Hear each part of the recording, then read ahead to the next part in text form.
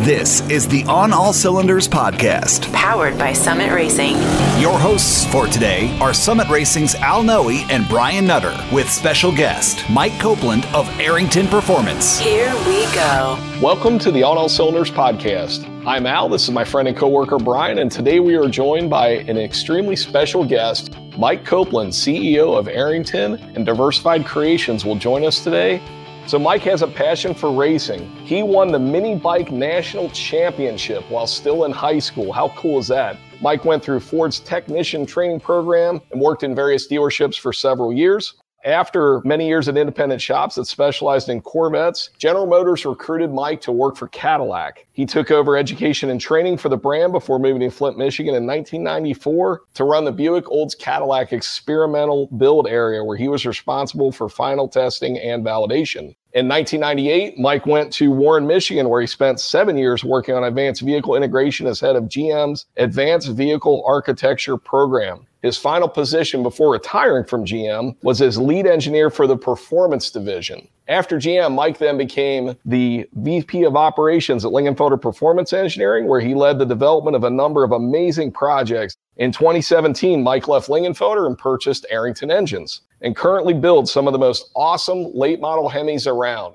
Mike, thank you so much for joining us today. It's awesome to see you. How are you doing? Doing great, guys. So starting with the Mini Bike National Championship, how did you get into that? Was your mini bike, were you running in a stock class, or was it highly Copelandized, where it was all kinds of crazy stuff and fast as anything? How'd you get into that? Well, I convinced my dad to take me to a mini bike race, a local one, when I was 11 years old. So I had just a Ruttman mini bike, a 4-horse on it, and I had the governor tied, of course, and and a straight pipe. But my first ever race, I got third place, and that hooked me, right? That was the last race of the year. I'd read about it in the newspaper, and so we went out there. The next year we went back, and then it took off, right? I mean, I was very competitive. I know you're probably shocked to hear that, but I started racing when there was just like one class, two classes, and then it grew and grew. I went through the local mini bike shop sponsorship. Then I got sponsored by Rupp, and they would supply bikes for me. Then we transitioned to Speedway because Rupp was kind of pulling out of racing, and their engineers started their own company, which was Speedway Mini Bikes. And then I ended up racing for a company called Minimate, and they were out of Lansing, Michigan. It was about 50 miles from home. But in the end, I rode 7 classes. So I rode from 3.5, 4-horse, and 5-horse stock, 3.5, 4-horse, and 5-horse modified. And then we had an open class, and I raced that one as well. So tell me about what an open class mini bike looks like or sounds like. Well, my wildest open class, and we kept transitioning, and as the mini bike racing grew, and it became a countrywide event. I mean, I traveled country racing. My open class bike had twin Detroit Deco engines on it, Detroit Engineering Company. They had we made 1/2-inch stroker crankshafts for them, machined billet connecting rods and billet pistons. We had camshafts custom welded and then reground. We would do all the port and polish work and everything in them. And they ran on nitromethane and alcohol. So we would, we started with, 10%. First, we switched to alcohol, and then we started 10% nitro. And as anybody that's ever played with that stuff knows, it's addicting. So by the end, we were on 90% nitromethane, 10% alcohol. We had dual exhaust pipes, 2-inch exhaust pipes that came off the side. It was like a funny car. I mean, you had 2 foot of blue flame coming out of both pipes. I'd like to see some footage. I don't know if you ever recorded footage of that, but man, I'd love to see that. Yeah, any video, Mike, we'll share it through Facebook, and that'll probably be one of the biggest hit things we've ever done. Seriously. Yeah, we actually my mom recently passed away. My sister was cleaning out her stuff. We found a ton of old photos and 8mm movies that we had created back in the day. Wow. Okay. So yeah, I have a bunch of that. I haven't had time to convert it yet, but I'll do that and I'll get you some. But I traveled the country race, and I competed with, like, Jeff Ward was a mini bike racer. He was younger than me, but he competed in the open class and some of the others. And my sister raced. They only had like one class, but she raced. That's what we did. I mean, Every weekend we raced, and every week I spent the entire week performing maintenance and updating bikes. And to give you an example of how serious we were, it was normal for us to have 45 mini bikes at a time. Wow. We had race bikes. We had championship bikes. We had engines the same way. We were always pushing the boundary on the engines somehow, trying to make them faster, changing different parts in them.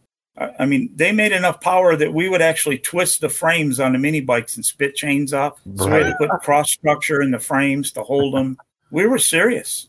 As serious as you can get. So is that what started it all for you? Was that the moment you said, I'm going to play around with engines my whole life and I'm going to work on something mechanical, whether it's motorcycles, cars? Yeah, I think it started even before that, right? I mean, I have memories of, being like 4 years old with my hand up in the door of a 54 Ford holding a nut so my dad could change a window regulator. Dad worked on cars at home and then he worked in dealers and, he was a technician and then a shop foreman, then service manager.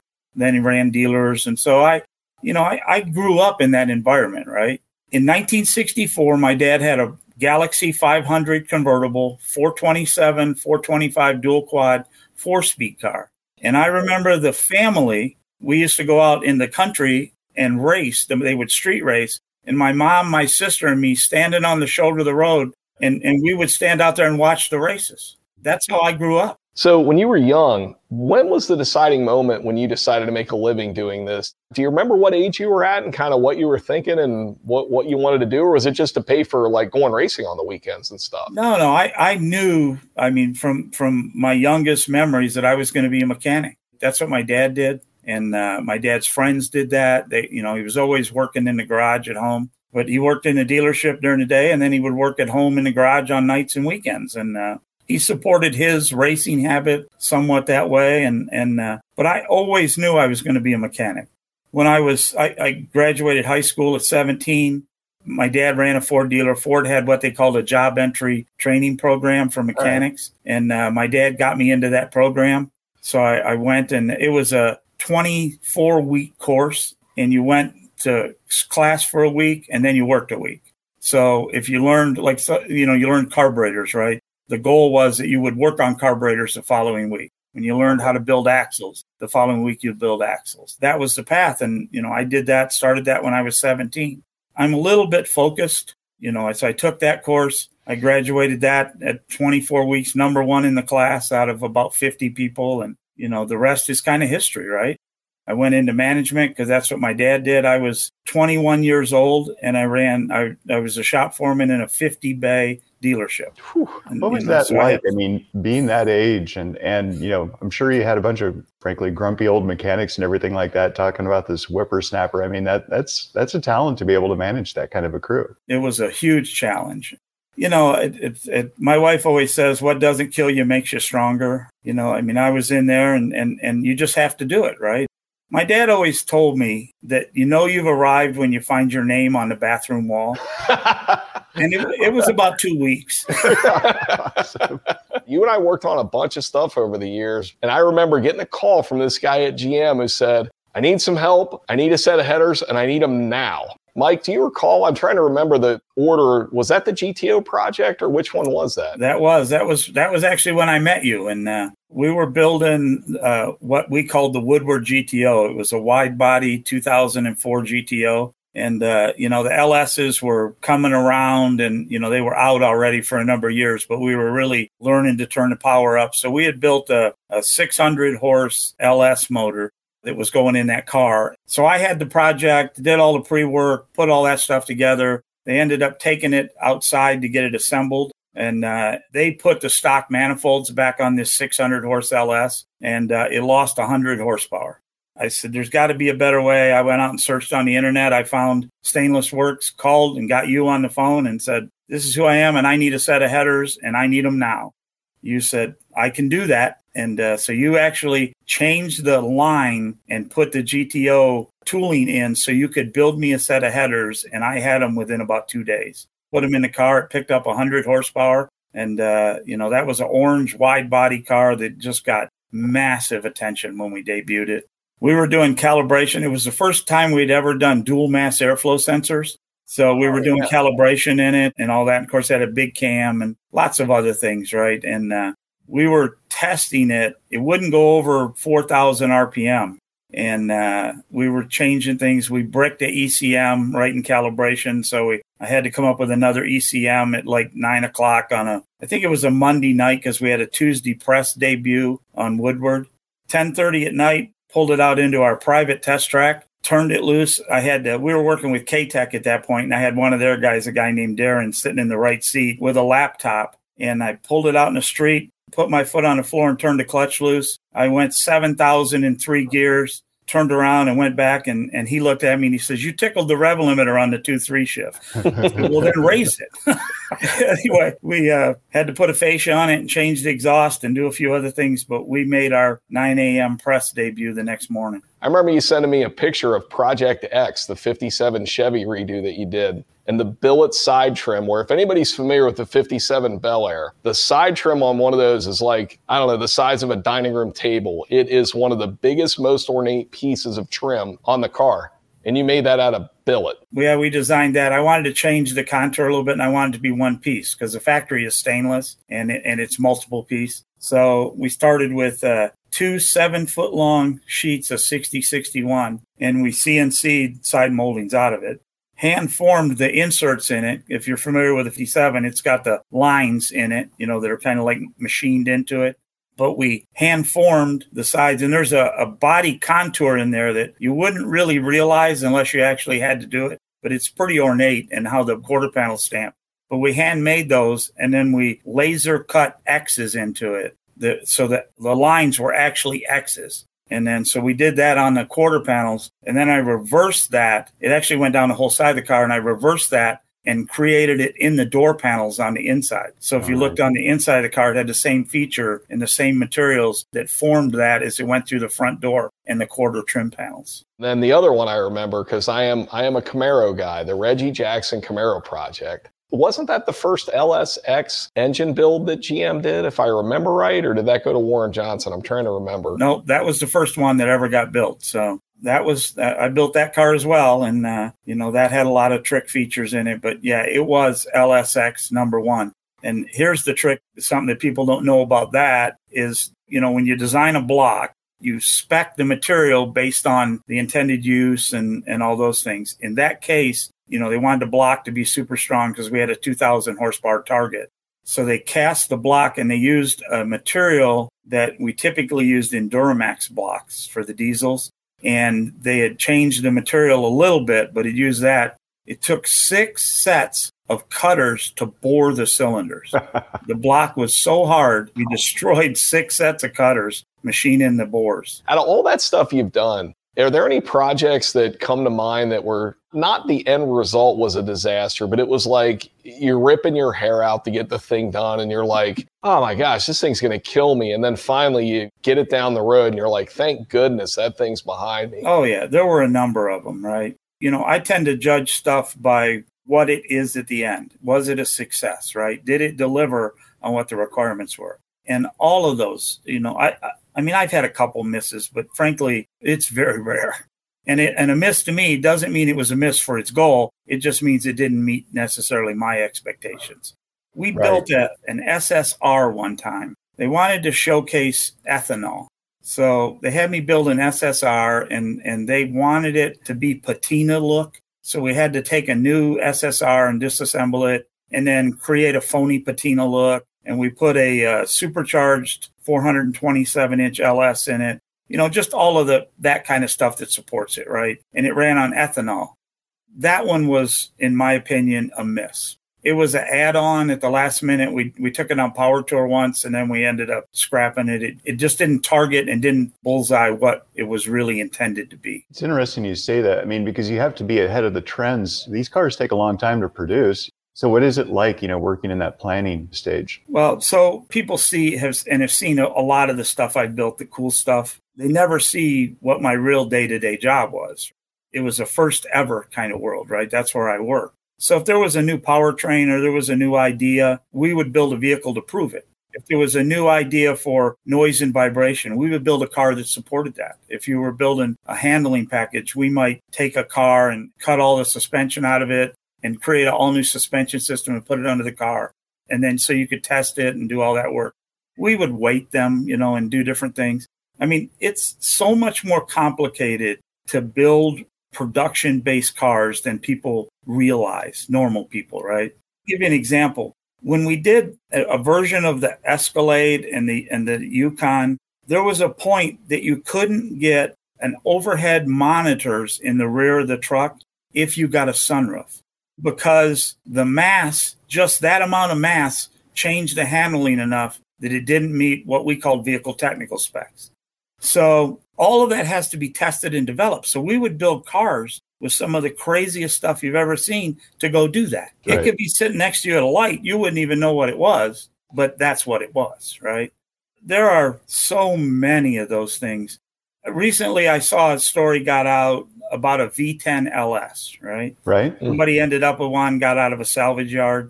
And, we were all sworn to secrecy back in those days, and I'm out of there for a number of years, so they can't control me anymore. I built all of those. Right.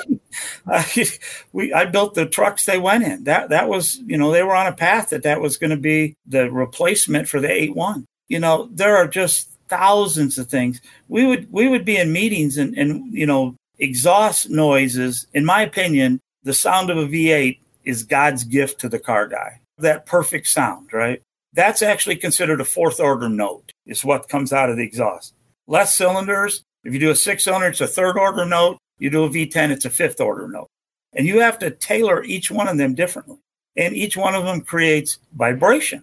So you have to control that vibration. A V8 is kind of a really good place where you can time the crank rotation and the cylinder fires and all of those things. V12 is better. V16 is better again. But that's a piece of that, right? The third order, like a V6 makes, or the fifth order that a V10 makes, the V10 is about as bad as you can get.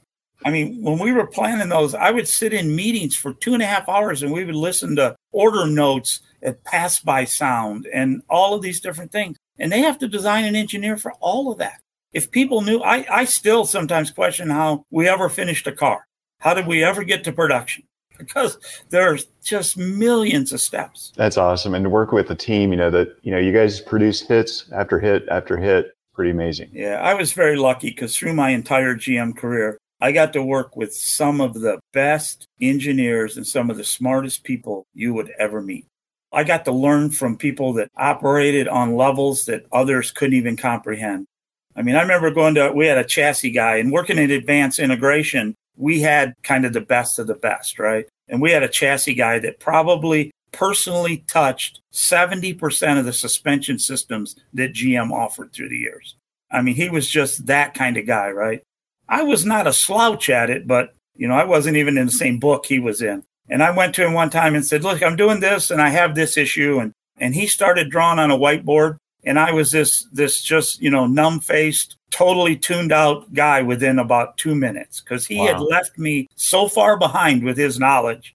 I couldn't even see where he was going, let alone follow his path. And I got to learn from those guys. I mean, and everything you learn, everything you do just makes you better. Right. If we want to talk about some of our favorite cars are the CTSVs and the ZL1 program. To see the competition with the Mustang and, the constant one-upmanship. Can you tell us a little bit about that? Because those are going to go down in history as just some of the best of our era. Yeah. One thing I'll add to what Al said when he was talking about that, I did the first ever cars. So when you're building a car, they create what they call a set of vehicle technical specs, and they define what it needs to be. How fast is it? How does it handle? How does it stop? What's the noise level? It's a really, really extensive list. So we go in and try to target those specific areas and build a car that hits that point.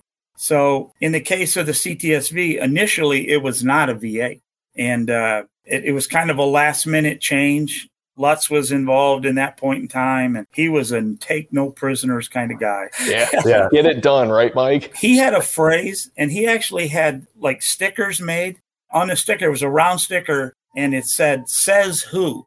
And we would be in meetings and people would be compromising and they would be, not wanting to take the risk and not all of these other things. And, well, we can't do that. We can't do this. We can't do that. And I saw him take those stickers over and stick them on executive shirts and say, tell me, says who, we can't do that.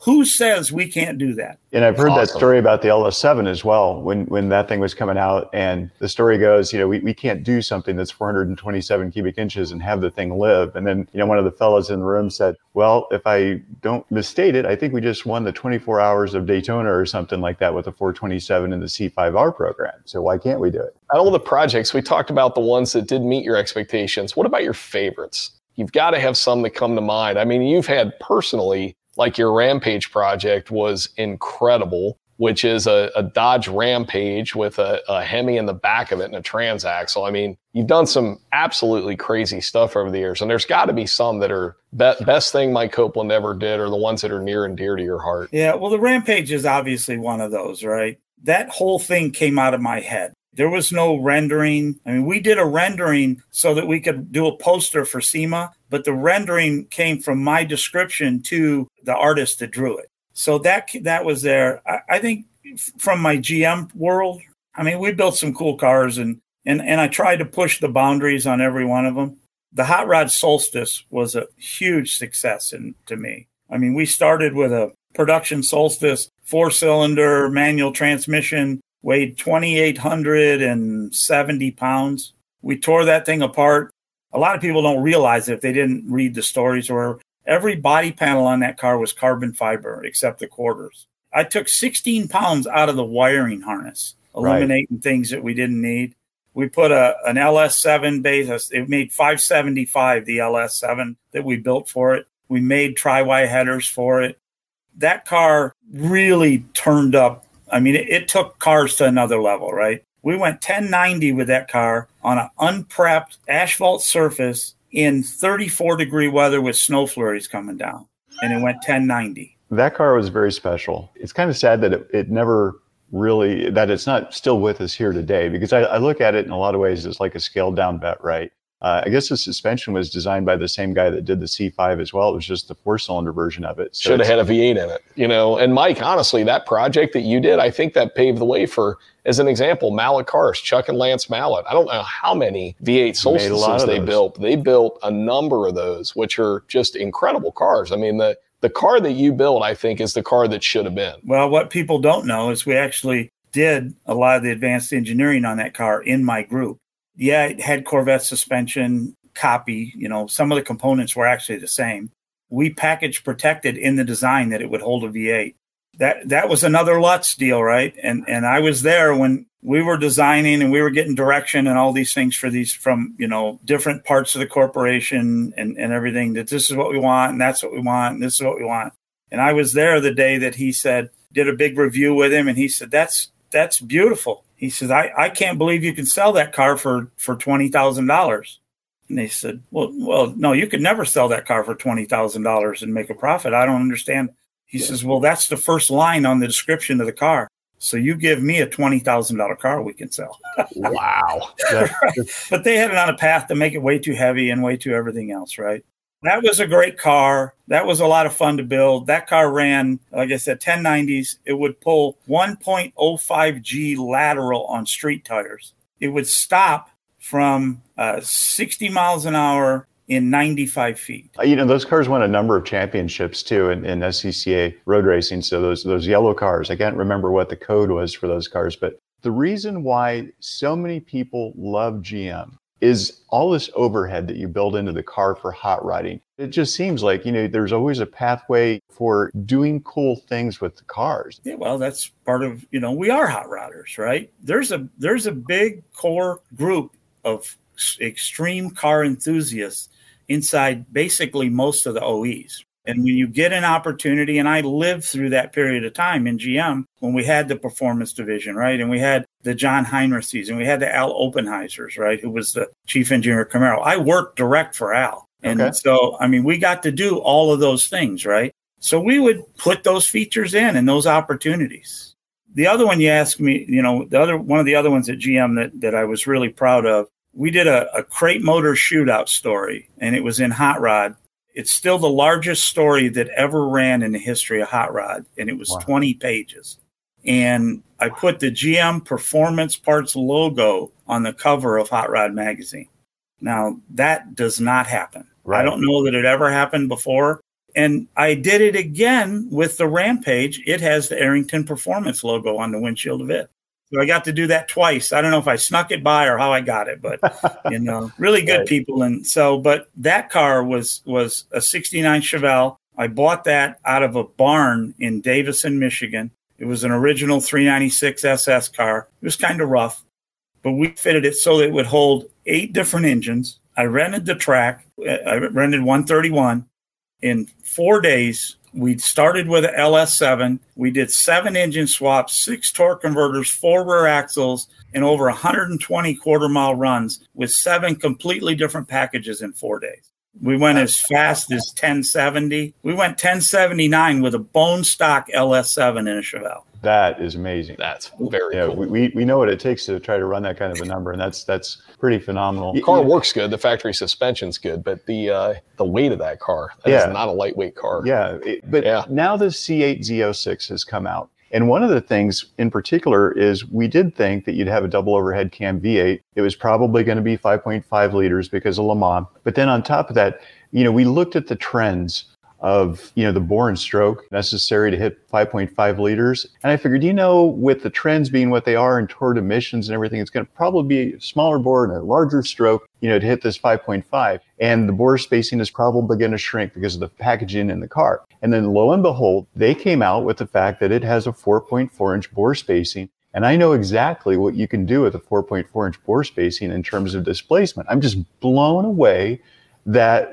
they made that decision to go with that huge bore and that little 80 millimeter stroke to create this thing that I know has so much more potential left in it. It's going to be awesome. Yeah. Well, and the only thing, the thing that really allows you to do the bigger bore with the shorter stroke is direct injection. Without direct injection, you can't control the flame travel. So they actually create a bowl in the piston and spray the fuel into the bowl. And if properly timed and controlled, the fuel will burn before it hits the piston. So the concentration of energy is in that small cup. So that lets you reduce emissions and increase the power.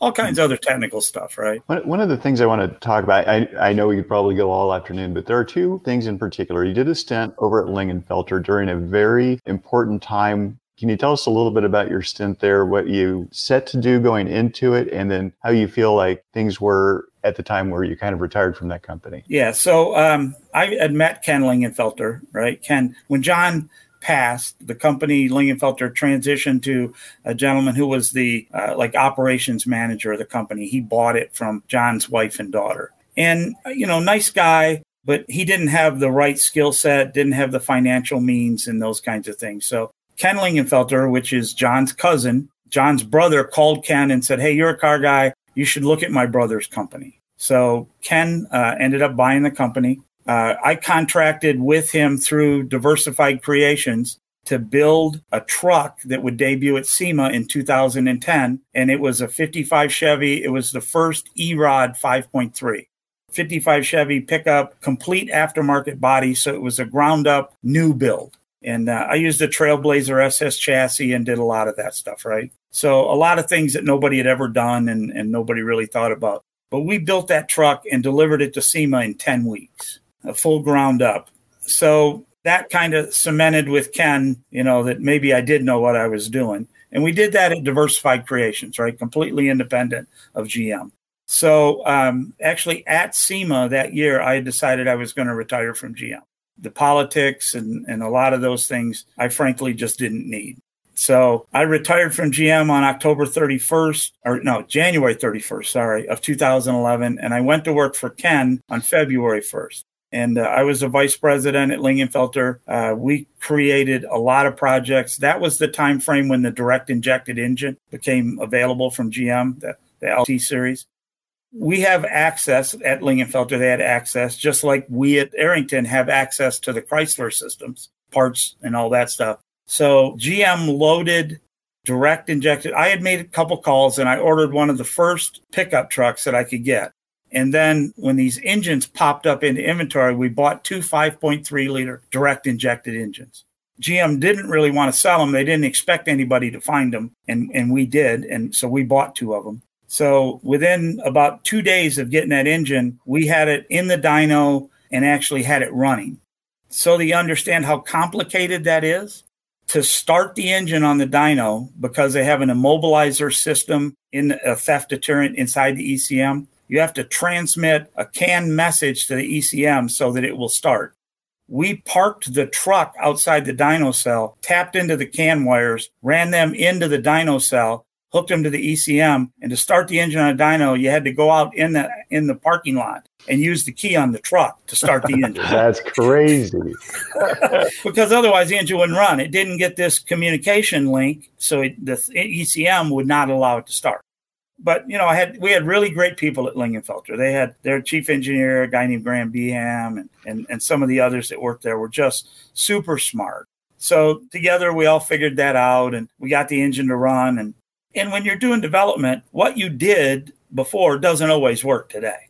So as an example, we took a set of LT-based cylinder heads and ported them with the same technology that we used on LS heads and bolted them back on the engine to test them, right? They lost 40 horsepower. Right. So then we had to go back and figure out how to invent a Newport program and do all of those things. Lingenfelter is a great company for that. Like I say, they have really talented people, and Ken supports the company and gave us the wherewithal to go do what we had to do to develop that technology, right?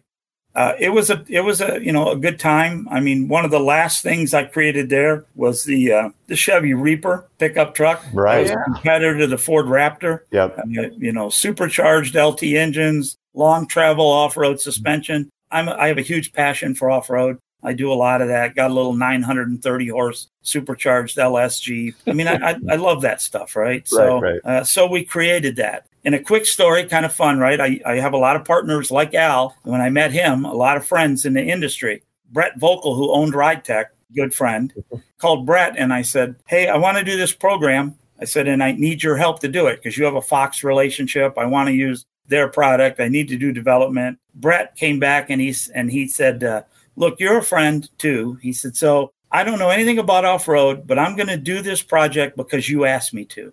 He said, but here's the deal. At the end of the first year, if you've bought 5 suspension systems or less, you're buying the steak dinner. If you bought 5 suspension systems or more, I'm buying the steak dinner. That's a deal, right? And only friends can make a deal like that. So we did all the work. We did I shared engineering design data that we created. They did some design data. We invented control arms and shocks and everything else. We went to California. Fox came out. We set up a track in the desert in a place called Plaster City. We built a 7-mile loop. And we went out and we designed and developed and tuned a suspension system under this truck. We got it all done. We partnered with a company called MCM Vehicles who had access to brand new GM trucks and had a distribution network. So I went to the NADA show in New Orleans with them. We debuted that truck, launched it. I called Brett the next day and I said, okay, I'm having a PO processed. Here's our first order. And he said, all right. He said, are you buying or am I buying? I said, the PO is for 150 suspension systems. Wow. But we sold 550 trucks in a year. That's amazing. So did you get 100 times the number of steak dinners out of Brett, Mike? Or, just one, but it was a really good place. Dinner now, right? Exactly. Brett's a great guy, Mike. Developed a great company over the years. And you're right. The friendships in our industry and the relationships you develop over the years are just so important. We appreciate the relationship with you, Mike, and we appreciate you spending time with us today. Any other tidbits, any hashtags you want to throw out there, anything like that? Any Hemi love? Yeah, well, the Hemi world is different than the LS world. And frankly, I've got a Camaro. My wife has an 11 Camaro with a supercharged LS and trick suspension and all the good stuff, right? Forged lines, Continental tires, everything on it. I have a Challenger. I have a 19 Challenger that I play with. It has a 392 with our forged drop-in piston and rod. Right now, I have one of our experimental kind of camshafts in it, and then I have a Vortec V7 on it. Right now, I have it set at 12.4 pounds of boost. It makes 845 horsepower at the crank, runs 1060s on just a street drag radial, foot braking it. I mean, the technology, it is so much faster and so much more fun to drive than my Camaro, I hate to say. But it's just... I mean, when you got a car that you only do that amount of work in it and you can stand in the throttle at 55 miles an hour and haze the tires, that's just fun. I don't care who you are.